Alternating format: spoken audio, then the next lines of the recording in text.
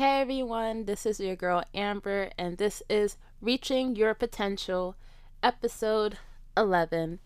In this episode, we will be discussing some important information that you should know for the boards and the topic of upper extremities and hands. There's this misconception that people think when they see OTs or work with OTs that we're just upper extremity, that we're always with fine motor movements and fine motor coordination and hands things. No, we're more than that. We are more than upper extremities.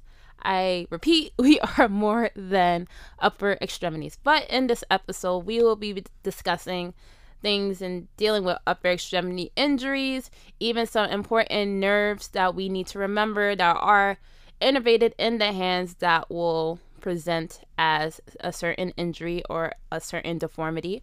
We will also be discussing some splinting, the different types of splints that we should know, as well as some tests that we can do for patients in order to have an idea of what type of deformity or injury they do have. So, let's get started.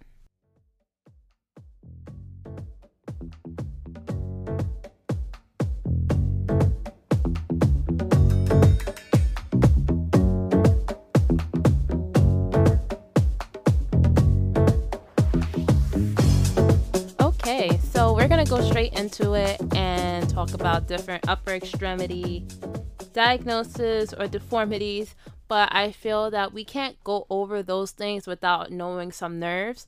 So I know there's so many nerves in our bodies, right?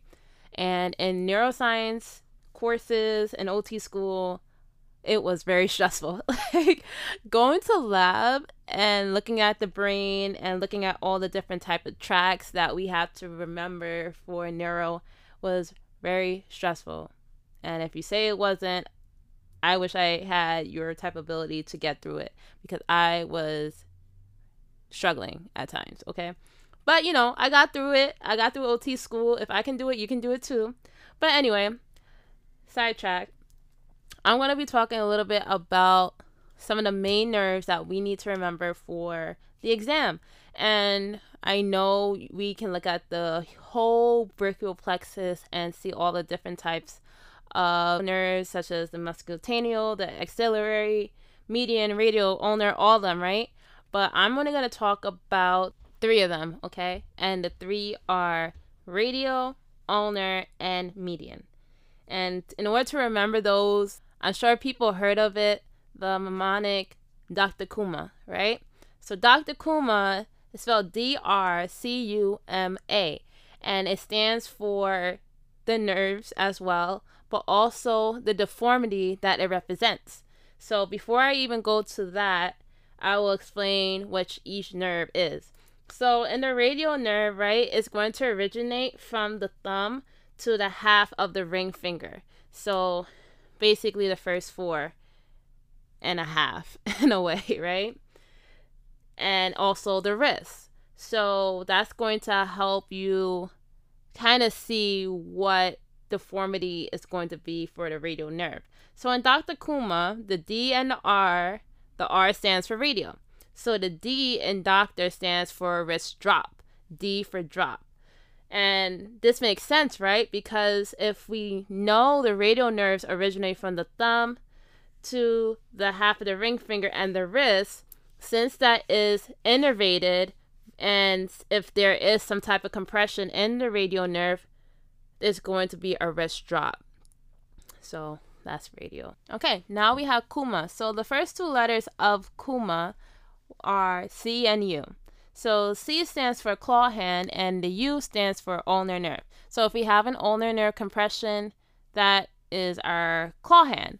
We usually see claw hand when the person's hand is at rest and they are trying to extend their fingers. But mostly the thing that you're going to see with claw hand is that in the 4th and 5th digit is going to hyperextend at the MCP joints. A test that we can do in order to see if there is some type of compression or entrapment in the ulnar nerve is testing out the Froment sign. So the Froment sign, or testing that, is we're going to hand the client a piece of paper and we're going to tell them to pinch the paper as hard as they can. So you're holding the paper between your thumb and your index finger. And usually if the person doesn't have a positive sign for this, they can hold that piece of paper for as long as you want, right? Even when you try to take it away from them, they can still hold it. But if there is something going on in the ulnar nerve, they will not be able to hold on to that paper. That paper is going to be easily pulled away, and that's going to be a positive sign of Froment's sign. And a way that I remember that is a silly way. It's Froment for a moment, right? So Froment for a moment, I'm thinking a short moment, and the reason why it's a short moment is the ulnar side is usually like the shorter fingers. So the fourth and fifth digits are usually shorter than the rest of your fingers, except for the thumb, but just go with me here. So Froment for a moment is usually a short moment, and that's my ulnar side. And the ulnar side, we already know because of Dr. Kuma, is claw hand. I hope that helped. I don't know. I think of these silly things, and it worked for me. I hope it will work for you. And this is really important to remember because ulnar nerves is all about power grip, and we use power grips all the time when we are holding things and we want to make sure that we're not letting go. So if we have an ulnar nerve compression or entrapment, we're going to lose that power grip. So keep that in mind. And the last two letters of Kuma is MA. And M stands for median nerve, and the A represents if there is a compression in the median nerve, it will be ape hand. So the median nerve is going to innervate the thumb all the way to the half of the ring finger. But keep in mind, the most important thing to think of is the thumb, because that is going to help us with thumb opposition. And it's really interesting to think about because we use our thumbs a lot to hold things. A lot of video gamers use their thumbs all the time to hold the controller and press all the different buttons really quickly. We use our thumbs a lot. If you have a median nerve compression, you're going to have difficulty opposing your thumb. So if you think of apes and monkeys, gorillas, whatnot, their hands are not really using their thumbs. That's why it's called ape hand. The thumbs are not opposing. Okay, now I will be talking a little bit about some popular upper extremity injuries. There are so many upper extremity injuries that we can talk about, but I don't want the podcast to be too long. I chose these 5 because there is a 95% chance you will see these diagnoses either in a clinical simulation question or as a question on the exam. Okay, so the first one that we're going to discuss is Dupuytren's disease. I might have butchered the name, but I apologize. So Dupuytren's disease is where we have the fascia in the palm and the digits. They become very thick and there is some type of contracture. So a contracture, we know, right, is where there is some type of flexion or extension, some type of movement that cannot be undone. And it can be very painful and very aggravating to patients. So Dupuytren's disease is when it can be either in any type of finger, any digit, and it's just complete flexion. So it's looking kind of crazy. And the only way for it to be released is through surgery. When I think of surgery, we're thinking that there's going to be wound care, there's going to be some type of edema, and also some type of range of motion that's going to be needed as therapy once the wound heals. There's also going to be scar management. And as OTs, we want to make sure that that patient is participating in purposeful occupational-based tasks that will be involving gripping and releasing. So because of that surgical release, they now have to work on that flexion and extension of those fingers that were having those contractures. And participating in activities that deal with gripping and releasing will be very appropriate for this patient.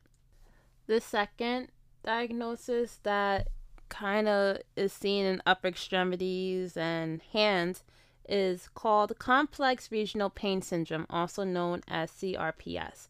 There are two different types. The first type has nothing to do with nerve injuries. Type 2 of CRPS deals with nerve injuries. There are so many symptoms that deal with this certain pain syndrome. There can be contractures, there can be differences in the skin, abnormal sweating, muscle spasms, decrease in strength and tolerance for activity. There's so many different things that can be affiliated with this certain diagnosis.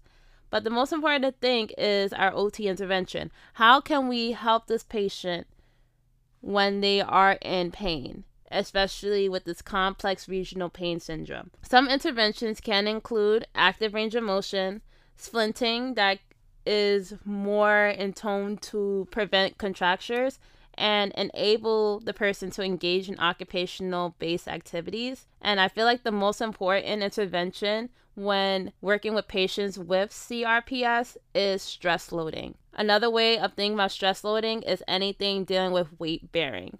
Weight bearing activities are so important for patients with complex regional pain syndrome, and this is going to help relieve pain but also allow them to engage in meaningful activities. When we are thinking about these OT interventions, there's also things that we should avoid.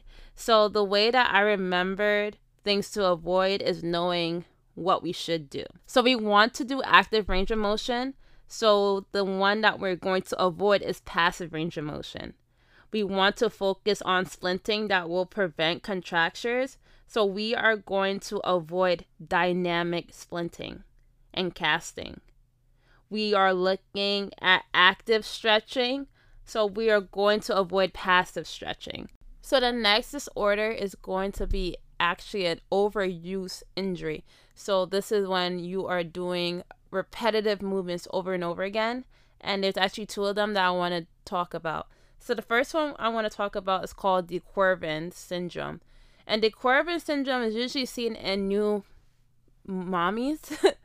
And I say that because when they're holding their babies, they are holding them in a position where their thumbs are up or opposed, and you are holding them and you're holding this position for so long because you're probably playing with the baby, you're jumping them up and down, and you are straining basically your radiostyloid area. There's a lot of pain in that area.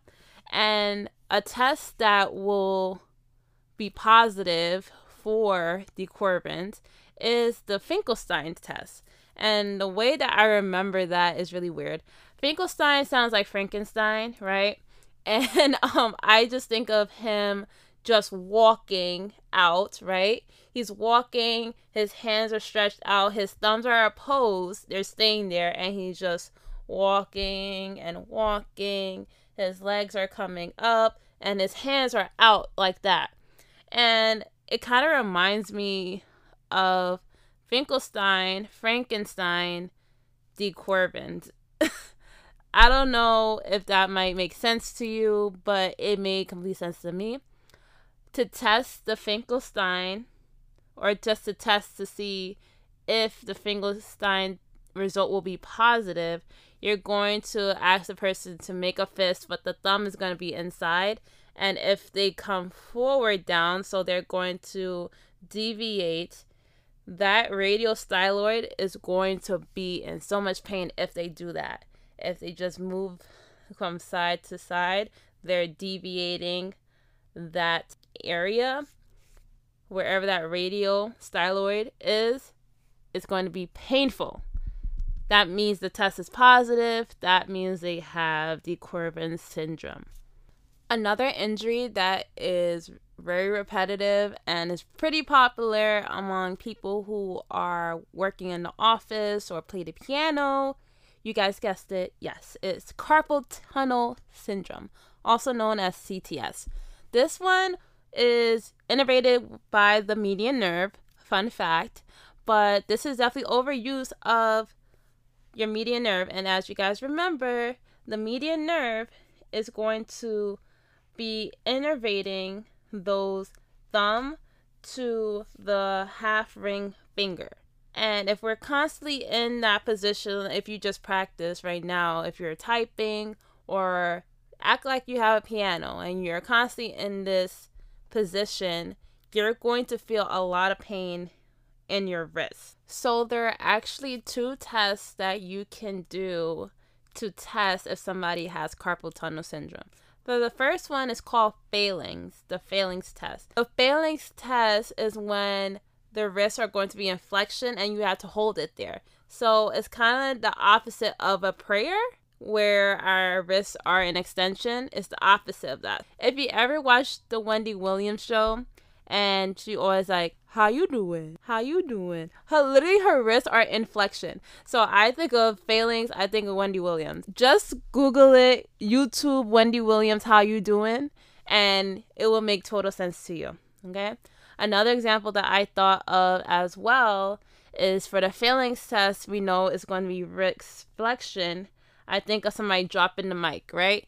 When we always talk about somebody roasting someone or they're on their soapbox and they're literally preaching to everyone. At the end, they drop the mic.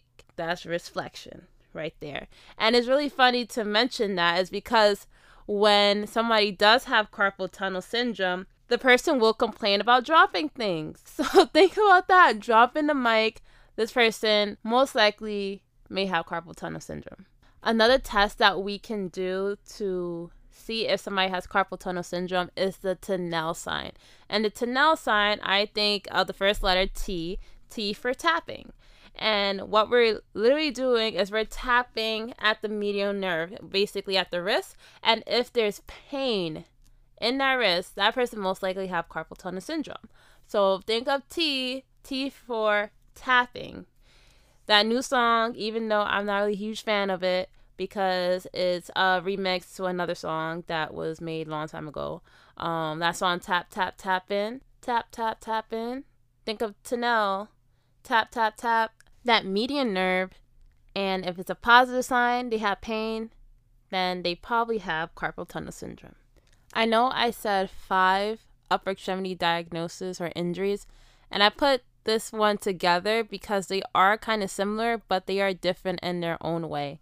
And I am talking about the boutonniere deformity and the swan neck deformity. Both of these can occur in the fingers, and it's really important to know the difference between the DIP joints and the PIP joints. DIP and PIPs, they're similar, but the DIPs are distal. So those are the ones that's right at the end of your fingertips, and then right after that is your PIP, which are your proximal interphalangeal joints. Right? Boom. Okay. So, the difference between the boutonniere and the swan's neck. When focusing at the DIP and the PIP, one is going to be hyperextended or in extension, and the other one will be in flexion. So the boutonniere deformity, we're going to have hyperextension of the DIP joints and flexion of the PIP joints. And a way to remember this is in boutonniere, I see the word button, and it's looking like we are pushing a button. When I push the button, my DIP is going to be an extension, but for this boutonniere deformity, it's going to be in hyperextension. So it's really going to be at a 90 degree, which is kind of scary to think about. And automatically, my PIP joints are already going to be in flexion. So boutonniere, DIPs, hyperextension, PIPs are in flexion. Now we are looking at the swan neck deformity. It's going to be the total opposite. So DIPs were in hyperextension for our boutonniere. Now it's going to be in flexion for our swan neck deformity. And our PIPs were in flexion for boutonniere. Now it's going to be in hyperextension. And a way to remember this is think about a swan. A swan's neck is usually in flexion. So let's say our finger is the swan. That DIP joint is going to be in flexion. So that PIP joint is going to hyperextend. I can't do it correctly because I don't want to hurt my finger. But if I did have a swan neck deformity, that PIP joint will be extended more. And that DIP will be showing the head, which will be that flexion piece. So always know, if you know one of them, you know the other, okay? So if you remember the boutonniere deformity because it's like pushing a button and you really can't remember what the swan neck is, remember it's the opposite of boutonniere and vice versa. Whew, I know I have discussed so many different things in this podcast, so I hope you guys are having a pen and paper and looking back and reversing whatever you have to do in order to get these important topics in your head and on paper. But the final thing that I'm going to discuss are splints. Splints are really important in our field of OT because I'm sure all of us in OT school have learned how to make a splint depending on the type of splint. It can be static, it can be dynamic, and of course we should always know that the angle of pull should always be 90 degrees. You got it right. Great job. So there are different types of splints, and I'm not going to discuss all of them because, as I mentioned before, there are so many upper extremity diagnoses and disorders. There are so many different splints as well. But I will discuss just a few. I will talk about at least 5 of them because some of them are going to match with some of the upper extremities I did mention in this episode. So keep that in mind. The first one I'm going to talk about is kind of the most common one, is the resting hand splint. And the resting hand splint is usually used for anybody that has some type of spasticity.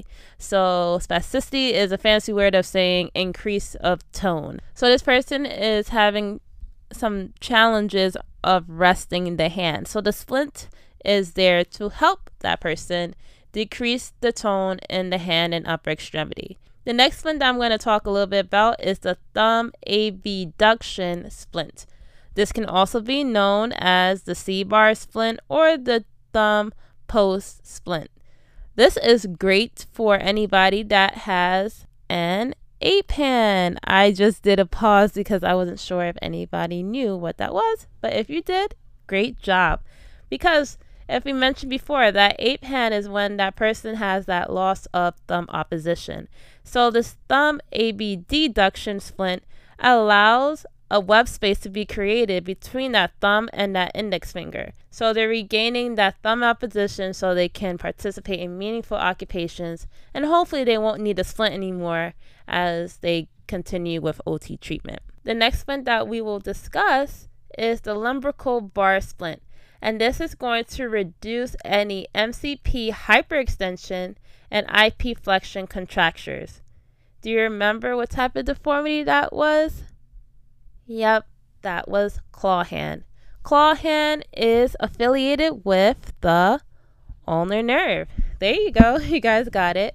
So as I mentioned before, that ulnar nerve is matching with that claw hand because the claw hand is having MCP hyperextension. So the lumbrical bar splint helps reduce that from occurring. The next splint that we will be discussing is the wrist extension splint.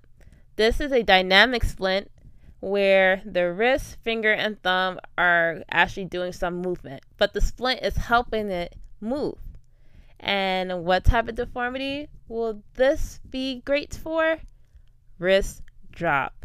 Wrist drop also will be affiliated with the radial nerve.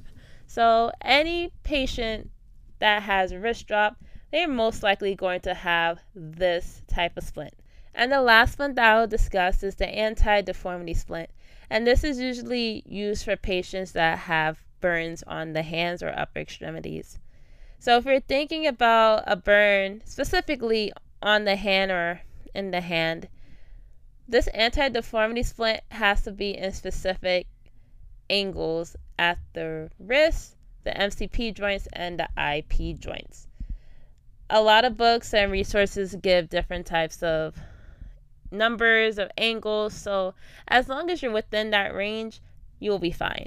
So always keep in mind that the wrist should be an extension, at least between 15 to 30 degrees of wrist extension. The MCP joint should be between 50 to 70 degrees of flexion, and the IP joints are always in full extension.